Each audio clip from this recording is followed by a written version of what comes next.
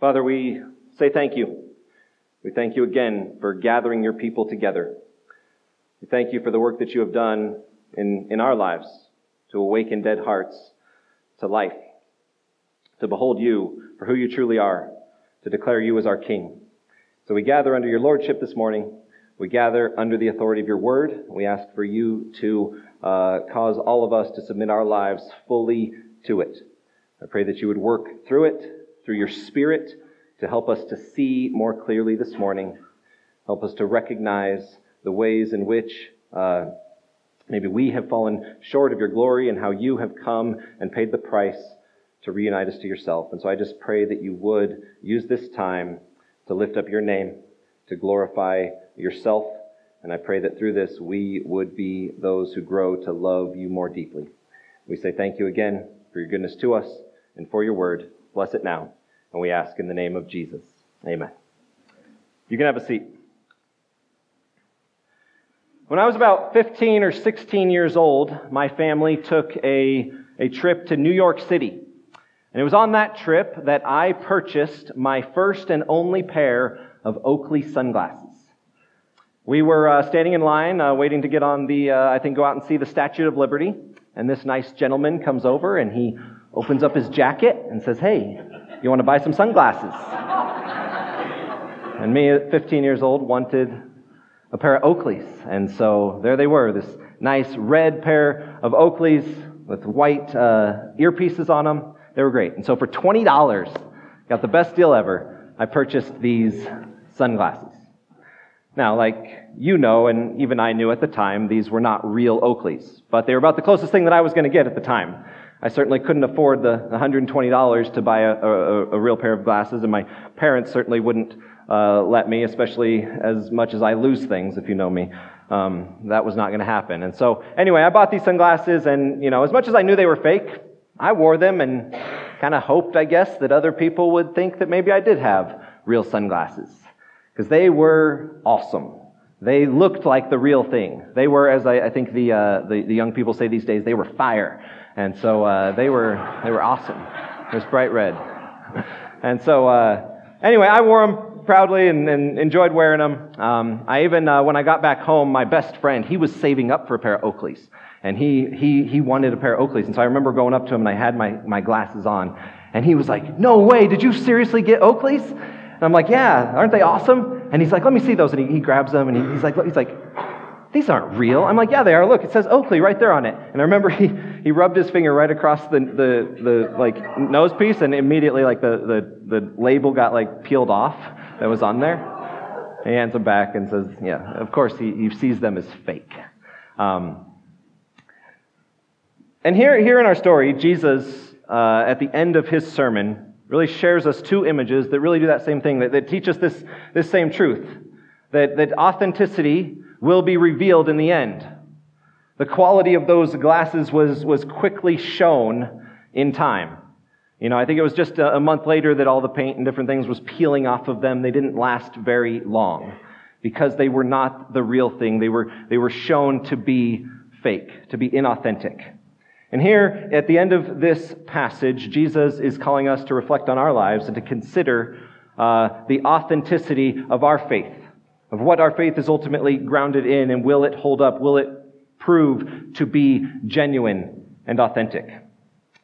And so this morning we come to the conclusion what has been this extended teaching from Jesus.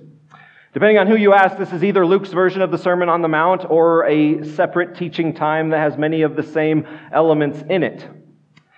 And what we have heard from Jesus is that he has offered these blessing and woes, which call us to consider the surprising and even the upside-down nature of those who belong to the kingdom of God. If we want to properly see the glory of his kingdom, we've been shown that we have to view things differently than what our natural vision allows. We have to begin to change the way that we see our enemies. Rather than responding with hatred and a spirit of vindictive payback towards them, we at times may absorb those things that are done against us and actually offer love and grace to those who hate and even hurt us. Jesus has then taught us about the way to discern proper judgment, not as those who sit as the final arbiter of judgment and condemnation over people's character, but rather we approach others with fairness and graciousness like we would want to be treated, and recognize first our own blindness and maybe the timbers that might be coming out of our own eyes. And so these final few verses present us with two concluding illustrations. They're taken from common elements of everyday life, from agriculture and architecture. And these images are tied in with the rest of this sermon, and they teach us this truth, this idea that the produce and the perseverance of your life reveals the authenticity of faith. The produce and the perseverance of your life reveals the authenticity of your faith. What you produce and the stability of your life and your faith will ultimately reveal how authentic it is and what it is ultimately rooted upon. And so those will be our two big ideas this morning: the principle of produce and the principle of perseverance. And so the text begins with this phrase, "For no good tree bears bad fruit." And as much as these teaching sections may feel at times like bullet points or just random snippets that are kind of stitched together, I think there is a continuity that's here. We've just been challenged in regards to judging others. And as Beck helpfully showed us last week, remember, he said that the posture that we have towards others reveals our understanding of what we've been given and our place in the kingdom. And so, we are cautioned against following blind leaders. And as we recognize that we're shaped by those that we follow, we have to remember that if we're not self-correcting first, then we may start pointing out all the flaws and the failures in other people's lives and miss the massive faults that are right in front of us. Right? Isn't that what we often do? We hide the flaws in our lives behind kind of this facade of pointing out and highlighting all of the issues in other people. And so then this illustration flows from this, with this final reminder that good and bad trees serve as this final path of discernment for us. And if you notice how his teaching has kind of shifted from kind of this big general idea from the Beatitudes to kind of the nature of how we deal and respond in relationships to other people, and now is zeroing in inwardly. It goes from outward, now is coming to deal with us inwardly. And so if you want to know what kind of influence is shaping you, what kind of person you are being formed into, the answer is to look at what is being produced, both in those who are leading you and even in your own life. And so the illustration that Jesus offers is not this profound reality, but it's actually just a basic pattern of nature. And so he says this, he says, good trees don't produce bad fruit, and bad trees don't produce good fruit. Wow, isn't that profound, right? And his point is, if a tree produces bad fruit, it's not the fruit's fault. You can't blame the fruit. There's a problem with the tree. The tree is ultimately known by its fruit. The fruit tells you what kind of tree it is and how healthy that tree is. And Jesus extends this illustration and say, hey, you see a thorn bush? What do? You don't go over to a thorn bush and try to find figs on it. You don't go to a bramble bush and expect to get grapes off of it. Everybody knows that if you want grapes, you have to go to a healthy grapevine. You don't have to have a degree in horticulture or arbory to understand Jesus' illustration. It's quite simple. And so this principle of agriculture is then applied to the human condition, where he says a good person out of the good treasure of his heart produces good, and an evil person out of the evil treasure of his heart produces evil. So how are we to apply and understand Jesus' point with this? I believe first, as the audience receives this, they are called to now discern between the teaching of the Jewish leaders who they have been learning from and the teaching of Jesus. Remember how Jesus has been confronting kind of the religious hypocrisy of the Pharisees. He's calling those who are gathered here before him to consider the fruit that is produced from them, and conversely, the fruit that he himself is bringing and offering. Because the true nature of their teachers will be shown in the fruit that is produced, and the ones that they follow will then create that same character in them. And so as this is applied to the hearer and to us, we are ultimately asked, what is my life producing? And to answer this question and to wrestle with this is where we have to understand how the gospel informs our understanding of this principle. You see, verse 45 says this. It says, a good person. A good person out of the good treasure of his heart brings forth good. So who's a good person? It's those who produce good fruit.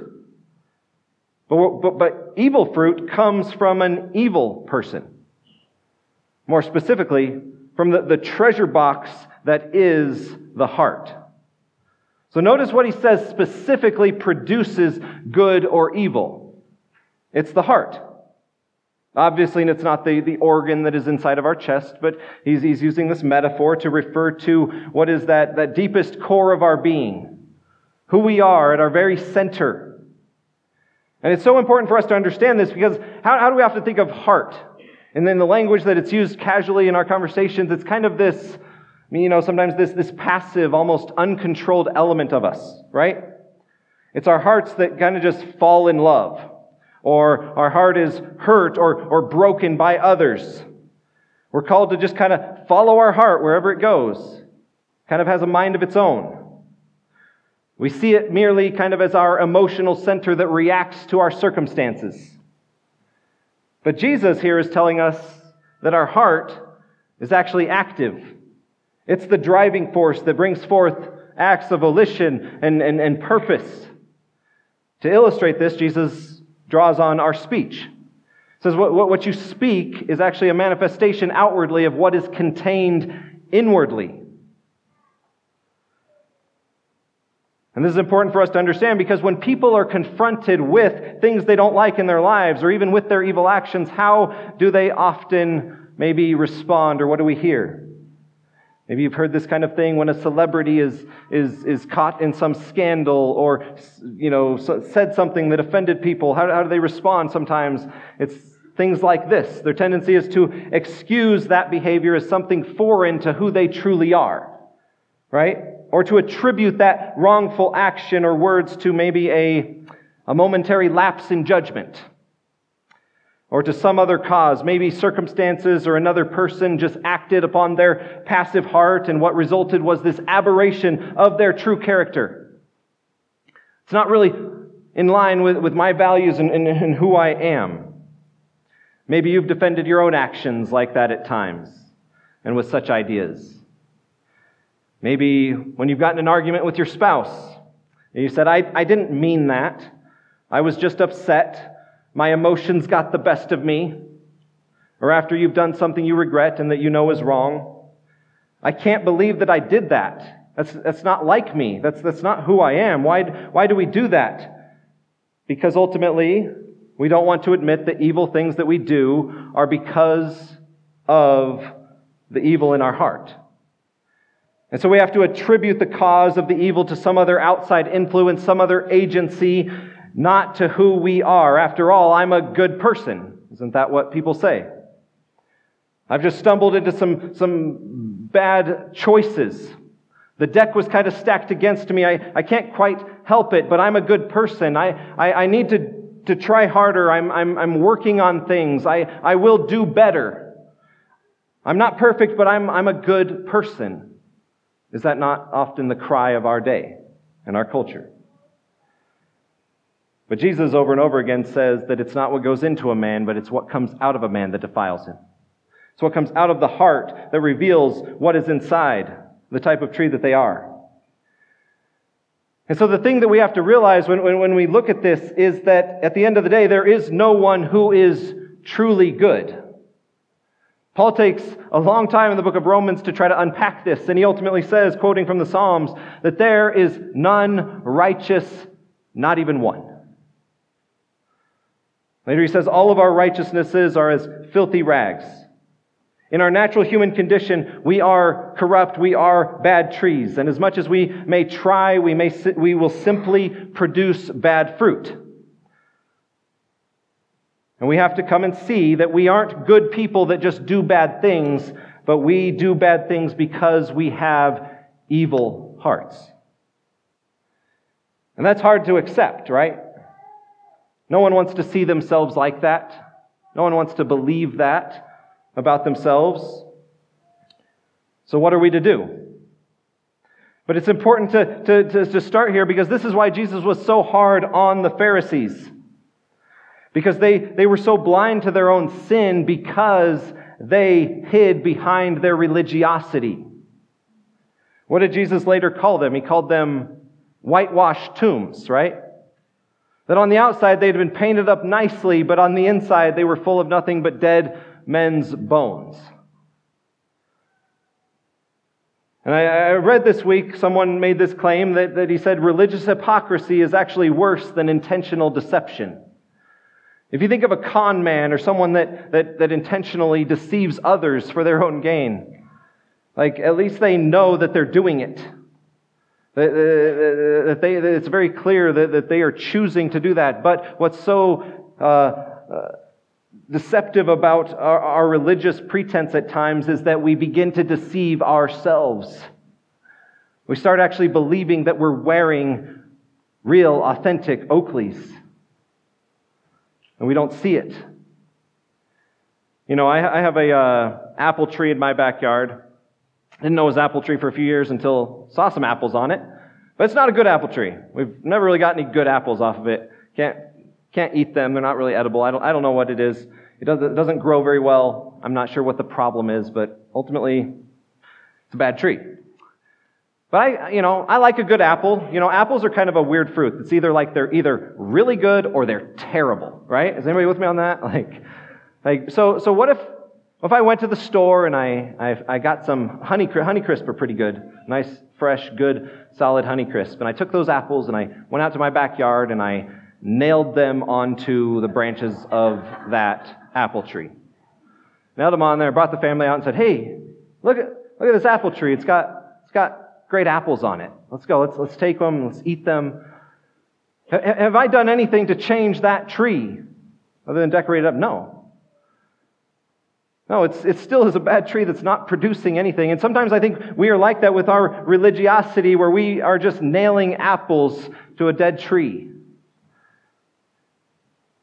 We're putting it up with our attendance at church, our giving, whatever it may be. And we hide behind all of that because we don't actually want to deal with the brokenness and the evil that we see in our own lives.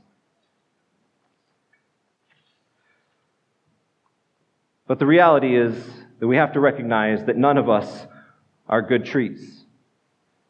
But there is one who is. As we look at Jesus, as we see how he is revealed throughout this gospel, throughout the scriptures, we see that as he comes along, he produces nothing but good fruit because he is the only truly good man. And the invitation that he's setting forth is that if you follow him, if you enter into his kingdom, then he is going to do a work in you. And you can actually be grafted into him, the only truly good tree. And only through him can you actually begin to produce good fruit. And as you receive Jesus, put your faith in him, what is fulfilled in you is the promises that were set forth, that were given to us by the Old Testament prophets. Words like Ezekiel chapter 36 that says this. It says, "I will give you a new heart. A new spirit I will put within you. And I will remove the heart of stone from your flesh, and I'll give you a heart of flesh. I'll put my spirit within you and cause you to walk in my statutes and be careful to obey my rules. Only those who are united to Christ are those who will produce good fruit." Well, maybe there's a challenge here where you say, "Hey, I am a follower of Jesus. I fully trust in him. I am a Christian." But you say, "It seems like I keep finding bad fruit in my life.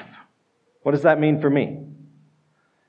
There are a couple things we need to understand as we read this. That Jesus is not speaking about perfection, but he's using this proverbial principle that will generally follow in the life of a disciple. And in doing so, he's also offering a warning to say if your life produces nothing that is evidence of good fruit, then you have to consider the type of tree that you are.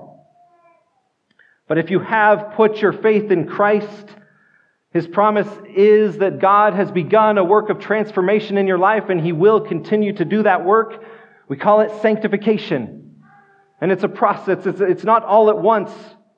where sin is completely gone, but it is a struggle of the Christian life. But yet, those who are genuinely believers in Jesus, who are united to Christ, God is doing that work in them and will produce good fruit in and through you. This is what Jesus promised in John chapter 15 when he said, I am the vine, you are the branches.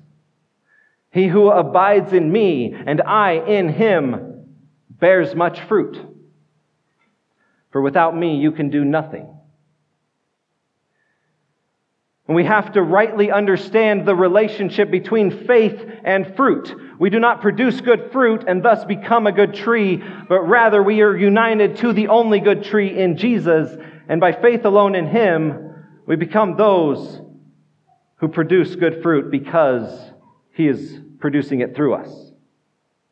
And so if you're struggling with what appears to be bad fruit in your life, the response is not to do more, to tape up some apples in your tree, but the response is to look back to Jesus and by faith allow him to bring the change in you that he has promised and to allow him to bear fruit in and through your life. We also, I think, must not confuse what might be the pruning of our lives with bad fruit in our lives. Sometimes we can think that because we've fallen on hard times, because difficulty has arisen, because we're going through a difficult struggle in our life, just seems like it's always a mess. That somehow that's evidence that that's bad fruit in us.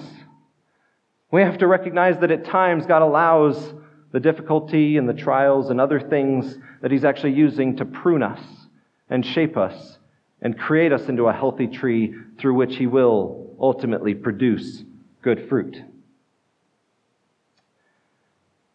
And lastly, much like the previous illustration of the speck and the log, this passage is not given to us so that we become those who are just fruit inspectors of everybody around us.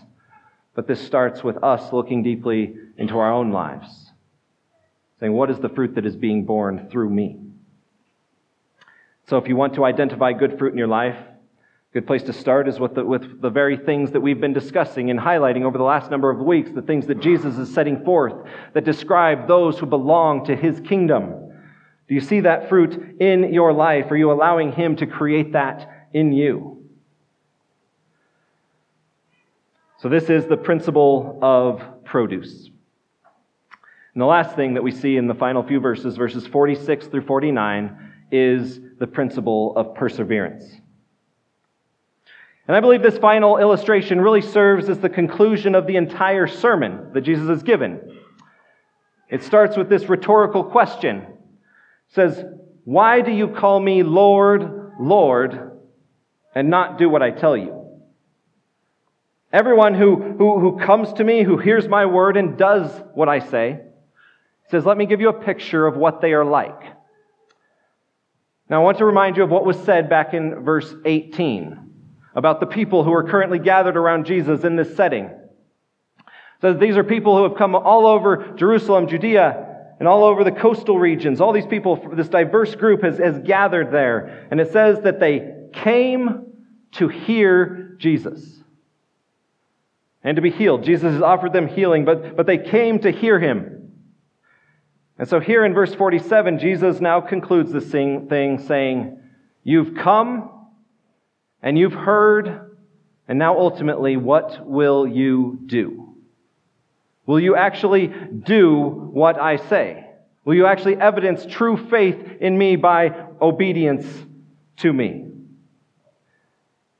And so what Jesus is going to do in these two house images is contrast those who come and hear and do with those who simply come and hear. And so those who not only come and hear, but also do, who are true followers of Jesus, he says that you're like this. And he offers them this building illustration. This person is like a man. This man builds a house.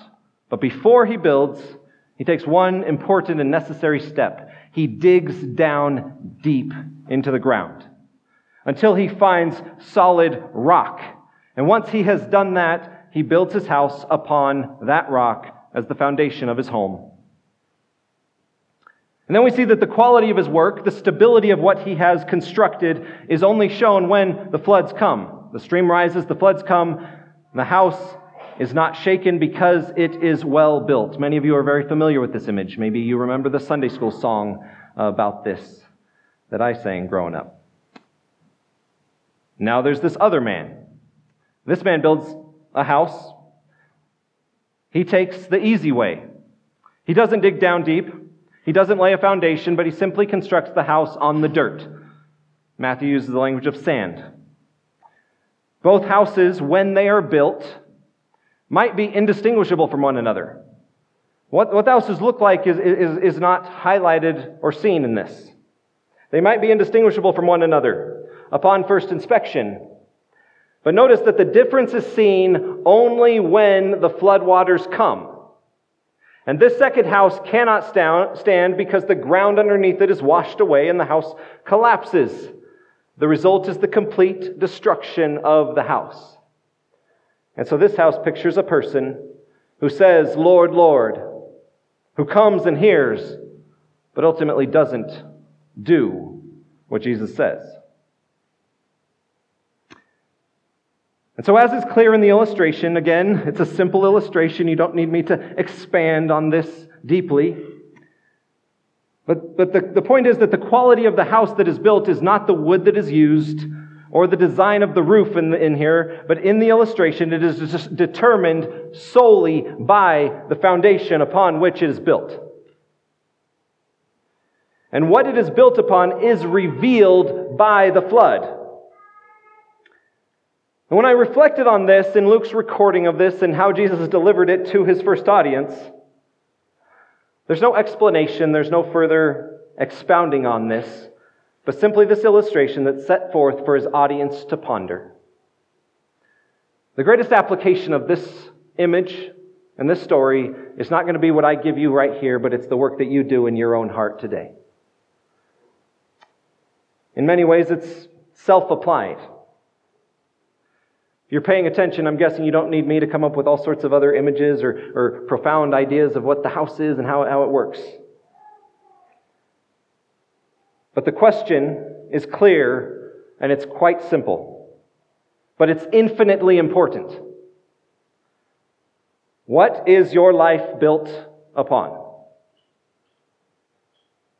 Like truly built upon. Don't take that question and just casually say, oh yeah, of course it's my faith. Like what is underneath? What is really there? What is everything built upon? What is the deepest thing that is holding you down? That's Jesus' point. What's the foundation? When the floodwaters come, and they will, does your life have something on which it can actually stand? See, the thing about fruit and foundations, I think that they share in common is that you can't see them initially. They are revealed in time. Fruit takes time to grow and to ultimately be seen. The foundation of a house is unseen until the flood comes. If you don't know me, I used to work in the restoration industry dealing with flood and fire damage. And back in 2013, we had the flood in the Big Thompson Canyon. All those days of rain and all that just came and just ravaged so many places through that canyon. And we got a number of calls to go up into the canyon even months later to kind of see and check on houses and see if there's some houses that could be restored. And I remember a couple places that we went to that it was just, total devastation, things that were just completely swept off the hillside. But there was these other houses that we went to, this one in particular, where I remember going in and we had to crawl underneath kind of the crawl space and everything to kind of inspect everything. And we could see how high the water had gone. It had gone all the way up into the first level. And what was so fascinating with this one house is that I could see all of these massive stone pillars on which the foundation, on which the house was actually constructed and built. And so much of the dirt around it had been completely washed away, and you could see almost these massive sections of these pillars that previously were probably completely embedded in dirt. And it just showed that, wow, this house barely stood. But it stood because somebody had taken the time to dig down deep, to pour this concrete pillar deep into the ground so that when the floodwaters came, washed all the dirt around it away, but what stood was that pillar. And it was evident. And the point of this is that the foundation of your life, the integrity of what you put your faith in, will ultimately one day be revealed. Floods will come and your faith will ultimately be tested. James reminds us of this when he says, hey brothers, consider it joy when you face various trials, because something's actually happening through those trials. The testing of your faith, it produces steadfastness. And so let that steadfastness have its full effect. Don't reject it, but let it have its work in you so that you may be perfect and complete, lacking in nothing. There are times when our faith is tested. Trials are not merely punitive, but they are allowed by God to test, to reveal, and to establish our faith. And if Christ, His gospel, and His kingdom is not the foundation upon which your life is built, then it will be revealed and it may ultimately lead and result in ruin. And there's a lot of dirt that we can try to build our lives on. A lot of different dirt that people are trying to build upon. For some, it may be a wonderful career, an awesome, successful company that you've built. It could be your family, other relationships, your health and your fitness, your status, your validation from others, any number of things that you ultimately find as your core identity. But if the foundation is not Christ, our lives and our faith will ultimately collapse because those things will simply be washed away. All of those things are not rock. As we sang when we opened up this service, all other ground is sinking sand. Do you truly believe that? You see, Jesus' point here is to show that it is possible to appear to be a solid house but have no foundation. Similarly, many of those who were gathered around Jesus are in a position of what? They look like disciples. They've come, they've gathered, they're listening to Jesus. They call Him Lord, Lord. Jesus is revealing that it's not simply what we say, but ultimately what is revealed in our lives that determines the authenticity of our faith and what we are ultimately grounded in. And there are times, I think, that people think that they have Christ as the foundation, but what they have is actually more like a bedroom apartment that's been built on. You know, what we truly value, what we truly find significance and our security in can be any number of things. And Christ, our faith, is kind of just an addition that we built on a few years ago because it seemed like a good investment at the time. But for those people, when the floods come, when the difficulty comes, when the diagnosis arrives over the telephone, when that death hits the family, when that unexpected change of events happens with your children, whatever it may be, when those things happen, they're going to be revealing times. And for those people who Christ has just been added on, when the floods come, the other structure that looked like faith, that looked like involvement in church, and that looks like maybe Christian community may simply be swept away. And when tested, it may simply collapse. And unfortunately, we have seen that many times in people's lives over the years, who have come, who have sat here, who have sang the songs, who have been part of things, and yet ultimately were washed away because of any number of reasons. But the beautiful thing is that we've seen many others whose foundation was revealed to be something solid, something grounded, something that could not be shaken. We've seen others who have walked through such difficulty, incredible heartache, trial and suffering, without clear answers to why, and yet their faith in God stood firm, because Christ was shown to be that upon which their life was truly built. And so these two images are offered to us. trees and houses? Will you consider the fruit that is being produced in your life? Are you truly connected to the only truly good tree and allowing Him to shape and bring and produce fruit in your life as you rest in Him? And have you considered what your life is ultimately rooted on? Is it built on the rock or simply constructed on the sand? Because one day it will ultimately be revealed. So let's consider these truths and rest wholly on the rock that is our Savior. Father, we thank you for this word. We thank you for these images. We thank you for the hope that is here. As much as these texts may give us a challenge and a cause to reflect and consider, there is this beautiful hope that we don't have to just resign ourselves to the recognition that we are bad trees, but because of your righteous life lived in our place, we can be forgiven. And through the work of your Spirit, you are doing something even in broken people to bring about good fruit. Let us take hope in that this week. Let us take hope that we have a rock upon which we can ground our lives, that we can know that no matter what comes, we will not be shaken. So let us live in hope of these truths this week, God. Shape us and strengthen our faith this morning. And I ask in the name of Jesus. Amen.